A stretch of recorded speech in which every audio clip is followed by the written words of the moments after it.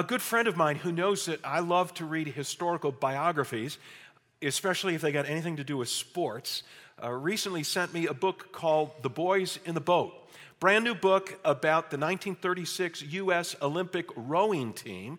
They won gold back in the 36 Olympic Games in Berlin, Germany, right under the nose of Adolf Hitler. The rowing team was made up of a bunch of student athletes from the University of Washington, and it's just an amazing story of all the odds they had to overcome to end up at the Olympics and to win gold. I mean, it all started the previous fall when 100 and some guys went down to the boat docks at the University of Washington to try out for the rowing team. And most of them thought, this would be an easy way to get a varsity letter. I mean, who can't row, right? If you've ever paddled a canoe down a lazy river, or you've ever leisurely tugged at the oars on a rowboat on a calm, sunny summer day, what's so tough about rowing? Well, it turns out rowing is really, really tough. Physiologists say that you burn more calories, you consume more oxygen at rowing than at any other sport. In fact, in a 2,000-meter race, you will expend more energy than a person who goes out and plays 2 complete games of basketball back-to-back, except you'll expend the energy in 6 minutes. That's a lot of energy you're burning up. So rowing's pretty tough, and they took those 100 and some candidates and they whittled it down to a varsity team at the University of Washington, and then they began this process of overcoming the odds. They overcame cramped muscles and rowing on stormy waters in inclement weather, and they overcame stiff competition from schools like University of California. Out on the East Coast, all those preppy schools that had rowing programs for years like Harvard and Yale and Navy, they overcame all those schools, ended up in the Olympics, worked their way up to the top, finally went for the gold against Hitler's team, and they won. They were champions. They were overcomers. Well, I tell you the story because we're going to look at a passage in 1 John chapter 5 today that describes how a person becomes an overcomer as a Christ follower, a champion as a Christ follower. So I want you to take your Bible, turn to the end of your Bible, 1 John chapter 5, get the outline out if you would, because you're going to want to jot down, how is it I become an overcomer as a believer? And I want to tell you right up front that not every professing follower of Jesus ends up being an overcomer. See, spiritually speaking, you can surrender your life to Christ. You can be forgiven your sins. The Holy Spirit can come to live on the inside. You could join a group of raging Christ followers at a church like Christ Community Church. You can know that you're destined for heaven and still not be an overcomer. You can settle for a mediocre Christian life, never really becoming intimate with God, never fully breaking the pattern of certain sins in your life, never accomplishing anything of significance for the kingdom of Christ, never leading anybody else into saving faith in Jesus. You could be like one of those University of Washington students who tried out for the rowing team at the beginning of the fall semester because they thought, why not? This is going to be a piece of cake. And I'm here to tell you that following Jesus is not a piece of cake. If you want to become an overcomer, it's going to require something of you. And let me add, I think the Apostle John would say, if you don't want to be an overcomer, if you're sitting there thinking, well, big deal, then you're probably not a genuine Christ follower to begin with, because this is a mark of a true disciple. True disciples of Jesus want to be overcomers. So welcome to week 10 of an 11-part series. We're almost home. We've been going through this epistle of 1 John. It's called I Am a Disciple. And we're looking at the marks of genuine followers of Jesus. And the mark that we're going to discover today is that true Christ followers want to be overcomers. Now, if you got your Bible open in front of you to 1 John chapter 5, the verses we're covering are verses 1 through 12, 1 John chapter 5, but I want to dip into a couple of verses in the middle to begin with, verses 4 and 5. Let me read these two verses to you. As I do, I want you to circle the word overcome or overcomes. That's the theme, I've said, of today's text. Every time it pops up, you'll see it 3 times. So 1 John 5, verse 4, everyone born of God overcomes the world. This is the victory that has overcome the world, even our faith. Who is it that overcomes the world? Well, only the one who believes that Jesus is the Son of God. Okay, we got to overcome what? Call it out. The world. So who is it that overcomes the world? That's what we're looking at. What does overcoming look like? I want to paint a picture of it for you. And as I do, I want you to ask yourself the question, if you're an overcomer, is this describing you? Okay, let me say for starters, overcomers are Christ followers who are increasingly resisting the world's temptations in their lives. Okay, they're increasingly saying no to sinful habits. I mean, they're more and more keenly aware of their own sinful tendencies, whatever they are, and they're calling upon God to help them break these habits, and they're seeing some success. They're breaking some chains. Is that you? Okay, but there's more. Overcomers are Christ followers who are rising above the world's stresses. I mean, they face the same sorts of problems in their lives that other people face. Overcomers face unpaid bills or health issues or rebellious kids or lost customer accounts, over-demanding bosses, sump pumps that back up, babies that don't sleep through the night. But overcomers refuse the path of the world, which is to become a chronic complainer. You know, overcomers are people who face the world's stresses, and they learn to give thanks to God in each and every situation and to call upon Him for strength to rise above these stresses. And their theme verse is Isaiah 40:31. It says, if you'll wait upon the Lord, you'll soar on wings like eagles. You'll run and not grow weary. You'll walk and not be faint. Overcomers know the truth of this. But there's more. Overcomers are Christ followers who are prevailing over the world's opposition. They know that the world doesn't care for Christ followers, that the world is constantly saying, stop, right there, stop. You know, stop your talking about Jesus as if He's the only way to God.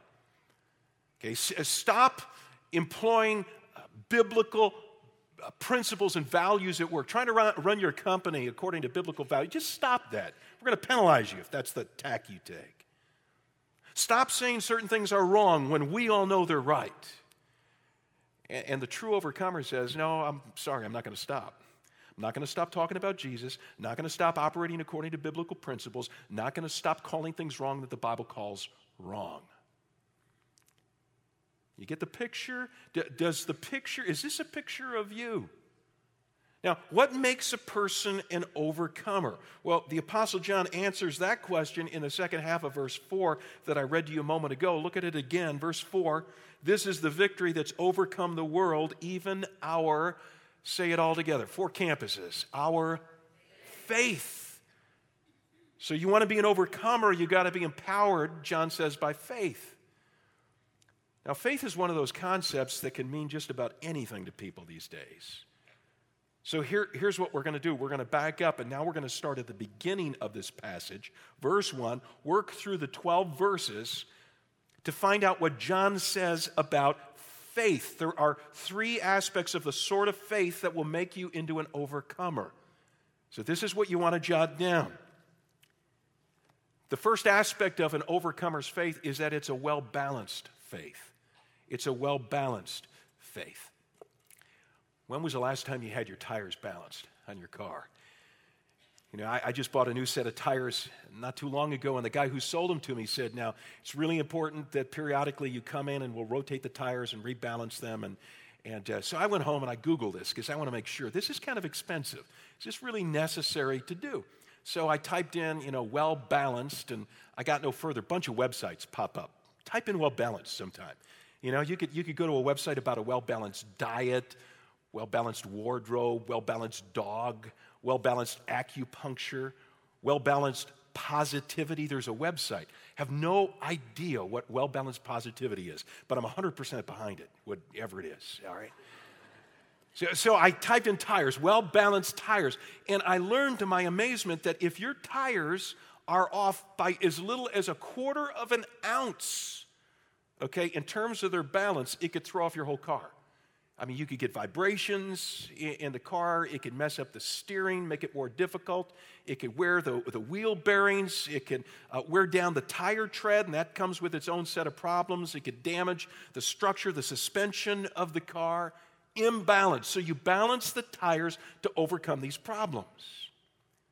The well-balanced faith overcomes the problems of the world's temptations, the world's stresses, the world's opposition. The well-balanced faith overcomes these things. So what's the well-balanced faith? What does it look like? Well, you probably know what the well-balanced faith looks like if you've been paying attention during the course of this 1 John series, because John's been given to us in the form of 3 tests, which he says every genuine Christ follower ought to be able to pass. Now, if this sounds familiar, it's because you've been listening. Well-balanced faith is the person who can pass these 3 tests. There's the theological test.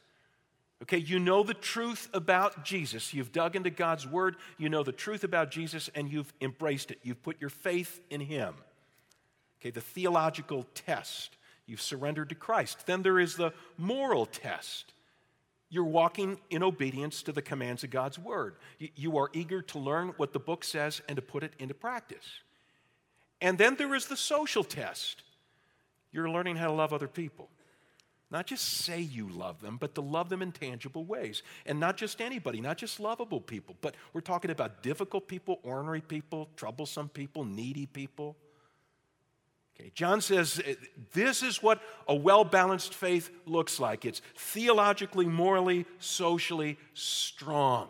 And he says this again and again and again in his first epistle. Now, if you've been around Christ's community for any length of time, you've probably heard me teach some of the same stuff over and over and over again. Maybe you've heard me use some of the same illustrations. Does that bother you? Good. Because effective bosses, they repeat the same stuff again and again and again to their sales force. And effective parents, an effective mom or dad, we repeat the same things again and again to our kids, making sure they get it, right? If you're an effective coach, you repeat the same stuff again and again to your players. If you're an effective New Testament epistle writer, you repeat the same stuff again and again to your readers. John wants us to get what the well-balanced faith of a Christ-following overcomer looks like. So, get it? Good, John would say. Now, let me read to you the opening paragraph of today's text, verses 1 to 5, and I want you to see if you can tell me which of the 3 tests John is referring to in each of these verses. Okay, I'm going to stop and start. So you call it out at each of the 4 campuses. Is he talking about the theological test? Which means you get faith right, has to do with right faith, or is it the moral test, right obedience, or is it the social test of right love that he's talking about? They don't necessarily appear in that order, by the way. So here's verse 1. Everyone who believes that Jesus is the Christ is born of God. Which test? Theological test, right faith. John continues, and everyone who loves the Father loves his child as well. This is how we know that we love the children of God. Which test? Social test. How you doing at loving other people? And he continues, by loving God and carrying out his commands. In fact, this is love for God, to keep his commands. His commands are not burdensome. Which test? Moral. So obvious. Are you walking in obedience to God's commands? Verse 4, for everyone born of God overcomes the world. This is the victory that's overcome the world, even our faith. What is it that overcomes the world? Only the one who believes that Jesus is the Son of God. Which test? Back to the theological test. The theological test, then he goes to the social test, then the moral test, then the theological test. He just keeps repeating. This is what well-balanced faith, the faith of an overcomer, looks like. See, well-balanced faith is equally strong theologically. You are getting into the truth about Jesus and embracing it for yourself. And morally, you're walking in obedience to what God's Word commands. And socially, you're learning how to love other people. So what happens if your faith is unbalanced? What happens if you're deficient in one of these 3 areas? Well, you run into problems like an unbalanced tire, and you never become an overcomer. Let's say, for example, that you're deficient theologically. We'll take the first category. You're not spending time in the Bible getting to know Jesus. Now, maybe you're strong in the other two categories. You're strong morally, what you do know, you obey, and you're strong socially, you're a lover of people. But theologically, biblically, you're not getting into God's Word. What problems does that create? Can you grow as a Christ follower and be weak in that area? I was reading a book, still reading a book. I'm about halfway through it now. I referenced this book a couple weeks ago, but occasionally I repeat things, just so okay. It's a book written by a church analyst. He did a survey of over 1,000 churches, and he was trying to help these churches determine which programs, which ministries they run are most helpful, when it comes to helping people grow in their relationship with God, and which are least helpful. That way they could maximize the effective programs and eliminate the ineffective programs. You know what the survey discovered? That church programs and church ministries are not the most powerful, impactful source of growth in a Christ follower's life. Not weekend worship services, not community groups, not serving in some area of ministry. You know what the number one growth producer is in the life of a Christ follower? It's personally reading and meditating, reflecting on the Bible for yourself. It's nothing the church does for you. It's what you do in the quietness of your home every day. You pick up the Bible, or at work, or in your truck, in the parking lot outside work, or what. You open the Bible and you read it and you reflect on it yourself. Now, it doesn't mean that the church's ministries and programs are not important and don't have a contribution to make. It's just that the most important thing you can do is get into this book on your own. Now, have you ever heard me say that? Yes, you have. So I won't say it again.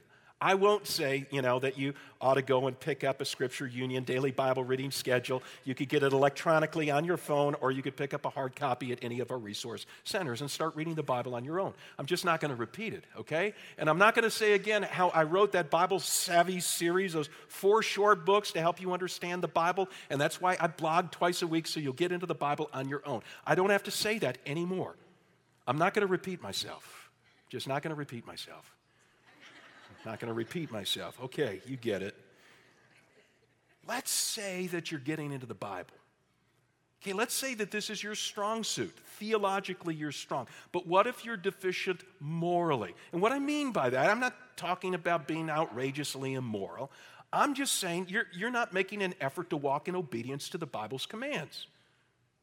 Okay, you really dig the Bible. I mean, you read the Bible on your own. You're in a community group. Maybe you're in 2 or 3 different community groups. You listen to Christian radio preachers. You take notes at weekend services here at Christ Community Church. You're getting all this theological, biblical input, but you're not doing what the Bible says to do. Okay, you're not tithing. You're not giving the first 10% of your paycheck to the Lord, which, by the way, Jesus says in the Gospel of Luke, he says if God can't trust you with worldly wealth, in other words, what you do with your money, he's never going to trust you with spiritual riches. That's Jesus, okay? So you're not walking in obedience in that respect. You're not walking in sexual purity. You're not respecting your parents. You're not giving your boss an honest day's work. Or if you're a boss, you're not reimbursing your employees fairly. You're not sharing Christ with your friends. Lots of commands in Scripture, and you're not particularly concerned about applying them to your life. Then your faith is deficient morally, and you will never overcome the world. The same thing is true if your faith is deficient socially. I mean, you could be theologically strong, you could be in the book, you could be morally strong, trying to apply it to your life. But if you're weak at loving people, what does that mean? Well, if you hold on to grudges, or you constantly criticize, you're a bad listener, you never think about meeting the needs of poor people by giving or by serving, any number of, you're not demonstrating a love for people, you won't overcome the world. See, overcomers have a well-balanced faith. So let me ask you a question. Is your faith deficient in one of these 3 areas? And if so, which one? And no, I mean for you to answer that question yourself right now. Which area is it deficient in? If I had to do that for myself, I'd probably say I think I'm much better at the theological and moral than I am at the social loving people. See, whatever God's speaking to your heart right now, that's where you need to grow. Ask God, and God, what do you want to do in me to help me grow in this way? Because I want to be an overcomer, and an overcomer has a well-balanced faith. Number 2, an overcomer has a Christ-centered faith. A Christ-centered faith. I flew down to Florida last week to see my mom and dad who wintered down there.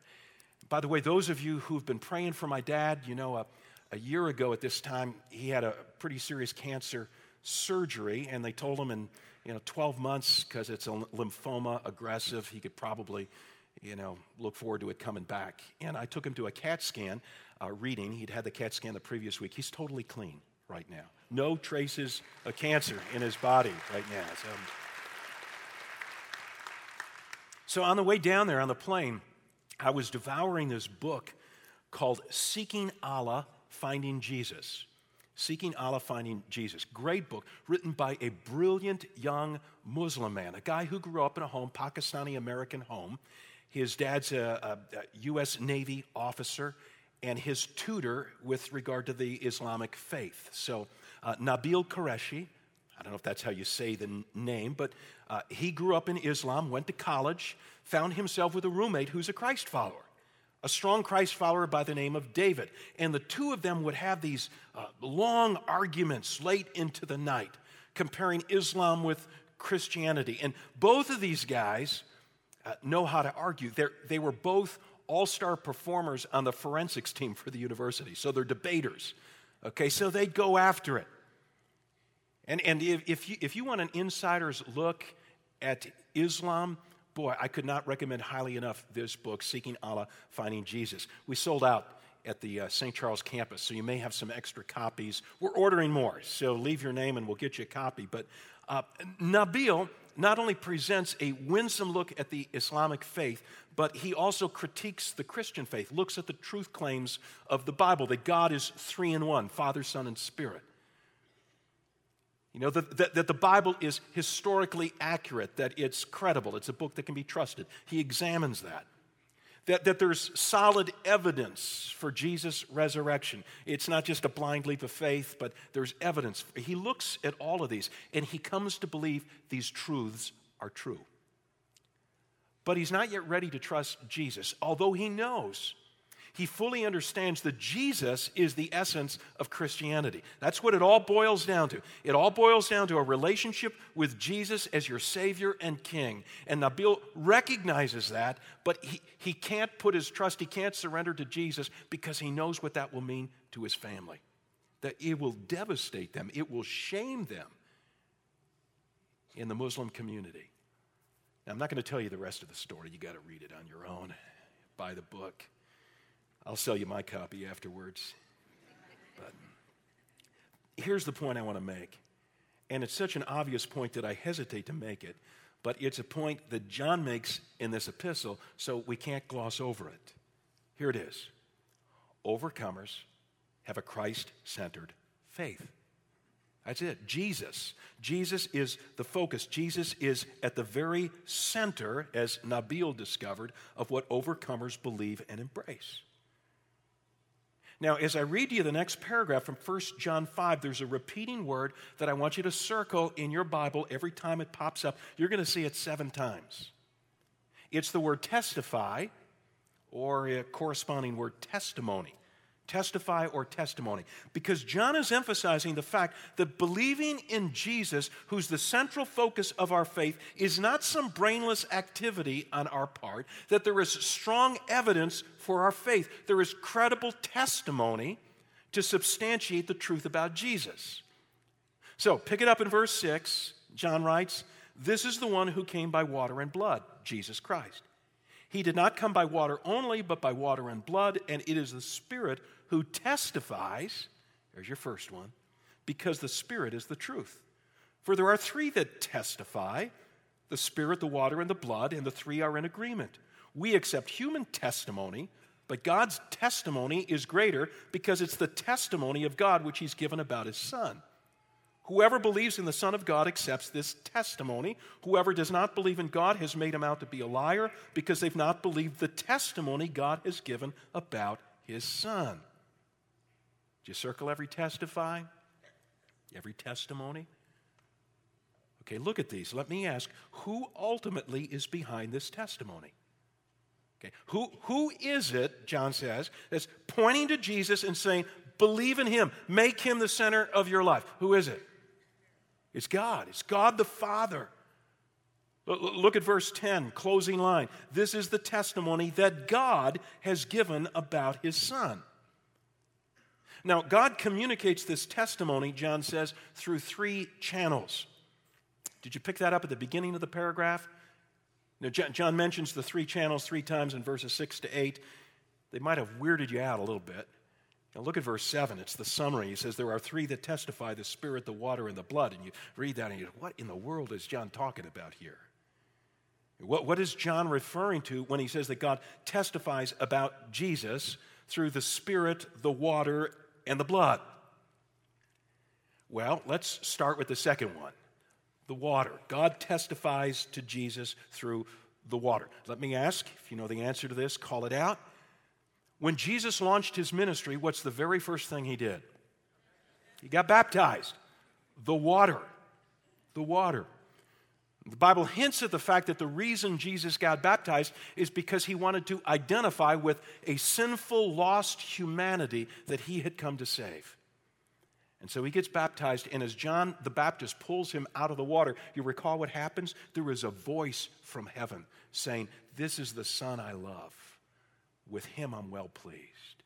God testifies to his Son at the water of Jesus' baptism.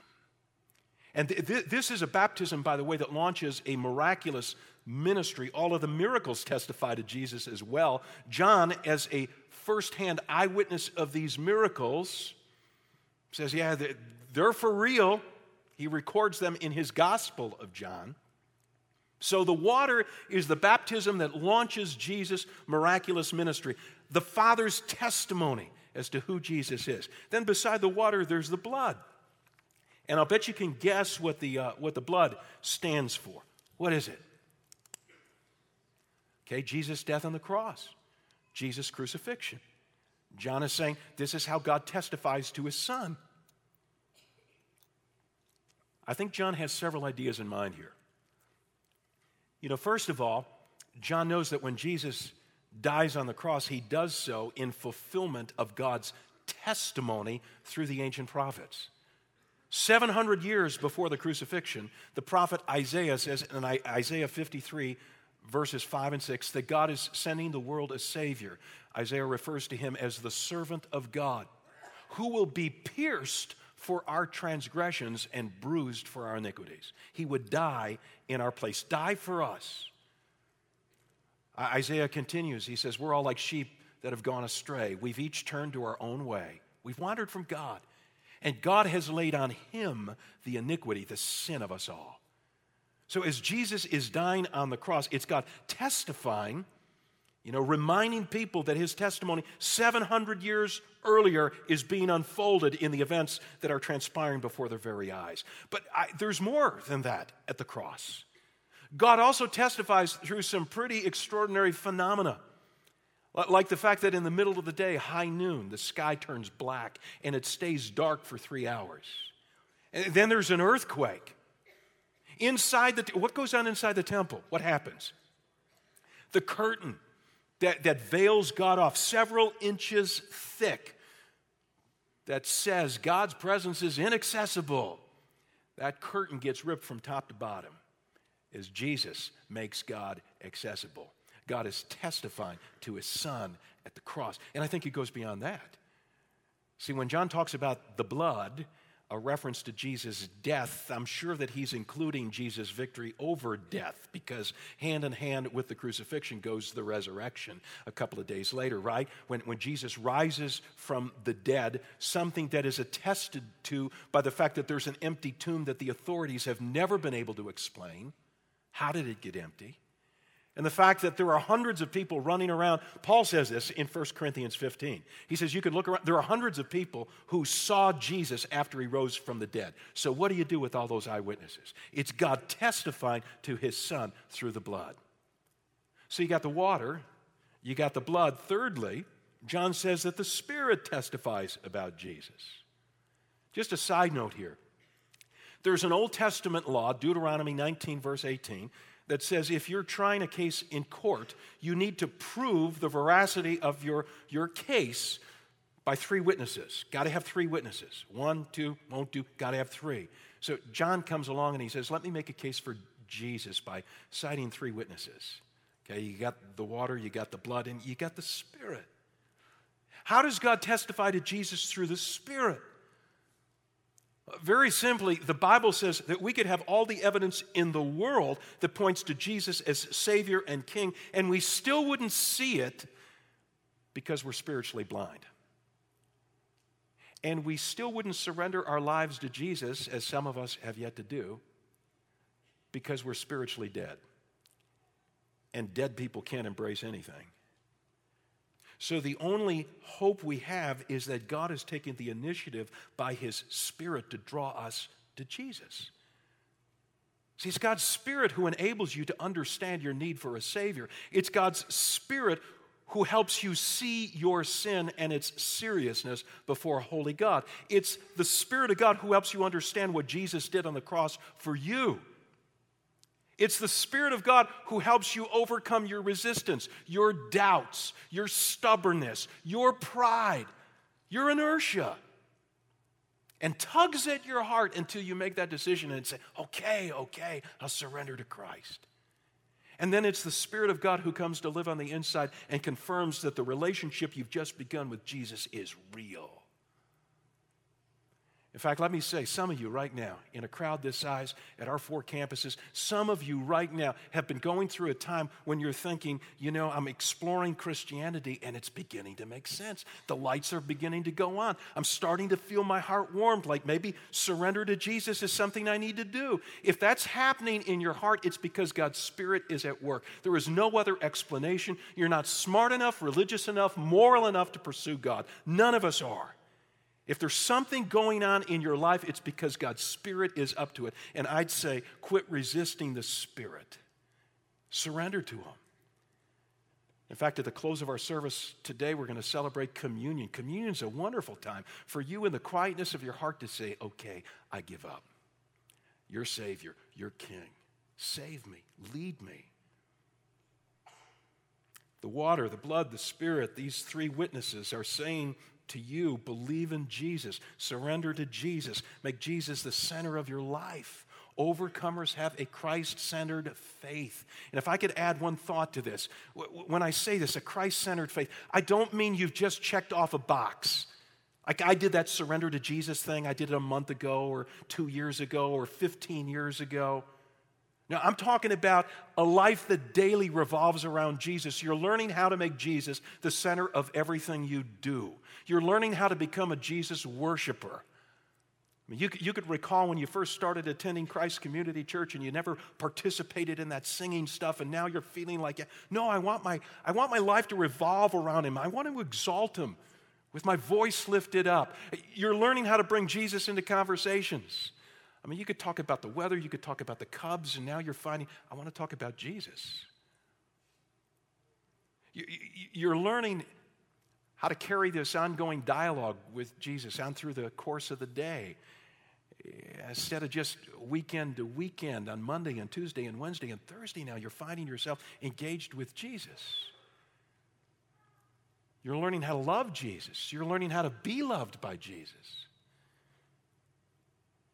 At the beginning of our last elder meeting, the elders are the senior leadership team of our church, and once a month we get the elders from all 4 of our campuses together for 4 or 5 hours of meeting. We start with dinner together and spend a lot of time in prayer together as well. But as we're eating dinner, I said, let's just go around the conference room table here, and I want to hear from you guys. What do you need prayer for? And these leaders are such humble individuals, vulnerable. As we went around, there were some really significant life issues that were being placed on the table for prayer. And we get about 3/4 of the way around, and we get to an elder, and he says, well, this is kind of embarrassing to admit, but what I really need prayer for is to love Jesus more. And he said, I'm tired of just doing the right thing and believing the right thing. I really want to love Christ more. I thought, wow, I wish I'd said that. Yeah. What more could you wish for? I mean, what could be better than that? Overcomers have a Christ-centered faith. They're constantly looking for ways to make their lives revolve more around Jesus and get rid of the distractions that pull them away from Jesus and incubate this love for Jesus. Christ-centered faith. Third, it's a mission-driven faith. It's a mission-driven faith. One last time to the text. Verses 11 and 12. John says, this is the testimony. God has given us eternal life, and this life is in His Son. Whoever has the Son has life. Whoever does not have the Son of God does not have life. What is your mission in life? My guess is if you're a parent, the minute I said that, you're thinking, well, one of my missions, I'm sure, is I want to be the best mom, best dad I can possibly be. I want to provide my kids with a loving home, 3 meals a day, solid education, occasionally even helping with the math homework, wise counsel for their big decisions, spiritual direction. It's a great mission. But God's calling you to something even bigger. Others of you might say, well, my mission, I suppose it's got something to do with my vocation. Yeah, my mission is to be the best school teacher possible, or the best salesperson, or to be the best paramedic, or business owner, or landscaper, or dentist, or that's a great mission. In fact, the Apostle Paul says in Colossians 3, verse 23, whatever you do, and he's speaking vocationally, whatever job you do, work at it with all your heart as working for the Lord. So your work, whatever job you do, it has great value. You're doing it for God. It may save people's lives. It may provide a paycheck for employees. It may shape our culture. It may help solve significant problems in the world. Your job is definitely part of your life mission. But God's calling you to something even bigger. Let me just cut to the chase here. Go back to the text I read to you, verses 11 and 12. John states that Jesus is how people access eternal life. And so those who have Jesus have life, and those who don't have Jesus don't have life. I'm going to say that a couple more times just because I want it to sink in. People who have Jesus have life. People who don't have Jesus, people who don't have Jesus, don't have life. People who don't have Jesus don't have life. Now, does that suggest to you a really, really important life mission? Like, who's going to tell the people who don't have Jesus about Jesus? John states at the beginning of verse 11, this is the testimony. We've already learned that this is a reference to God's testimony to Jesus, that God points to Jesus through the water, through the blood, through the Spirit. But are you pointing people to Jesus? What is your testimony? What's my testimony? And if you follow the daily Bible reading schedule, Scripture Union, have I ever said that? If you follow that schedule, we recently finished the book of Acts. It had a huge impact on my life. As I'm reading about the difference that the Apostle Paul made in his world, he traveled from city to city proclaiming the good news about Christ. And one of my biggest takeaways was Paul was so bold. He was the initiator of conversations. Wherever he went, he's the guy who got the ball rolling. He didn't sit around waiting for someone to bring up God. See, that's what my tendency is. If you bring up God, it's fair game now, all right? So I could talk about God and we could direct the conversation that way. But it's harder, is it not? It's harder to bring Jesus into the conversation, to be the one who brings him up. And so in my journal that day, my takeaway in the book of Acts had been, be bold. Start talking. Just start talking. I wrote in capital letters in my journal. Well, like a day later, I'm doing this trip down to Florida, and I'm sitting next to a lady on the plane, and she's reading a book on her Kindle. And I always like to see what people are reading because I'm a big reader. So I'm leaning over. She's reading something by Al-Anon, the organization that coaches, mentors people who've got loved ones who are alcoholic. And so I waited for her to close her Kindle, and I said, I see you're reading something by Al-Anon. And she said, yeah. And I said, you got a friend or loved one who's an alcoholic? She said, yeah, my best friend. And I said, oh, wow, is the book helpful?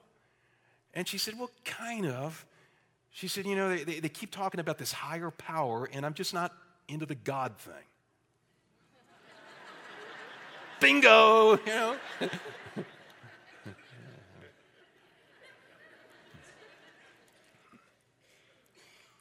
I said, can I tell you a story? Stories are a great way to do it, friends. I said, I got a really good friend whose life has been devastated by alcohol for the past 2 decades. I really love her, and she's been through all sorts of treatment centers and secular centers, right on up to Betty Ford Clinic. That's like the Cadillac model. All secular, never brought lasting help, lasting change. So, a year and a half, 2 years ago, we helped her get into a Christ-centered treatment program, I said, And she was really drawn into a relationship with God and began to memorize portions of God's Word. And I said, she's been sober now for 11 months and has got this growing relationship with God. And the plane was about to land. This was the tail end of our flight, So where can you go with this? So I said, I just happen to be reading a book right now. I usually have like 2 or 3 books going at once. And I said, this particular one takes each step, the 12-step program, and it traces it back to biblical roots and a relationship with God. And she said, that sounds really interesting. And so I gave her the name of the book, and she wrote it down. Now, no, my fellow passenger did not embrace Jesus or eternal life at the end of that particular conversation. But I had the opportunity to point her in the right direction. And friends, that is the biggest life mission to which Christ calls every one of his followers. What could be bigger? Making the varsity team, salesperson of the month, a trip to China. What could be bigger than altering the eternal destiny of somebody you know and love? Now, if you want to be an overcomer, you got to participate in the mission. Do you have a mission-driven faith?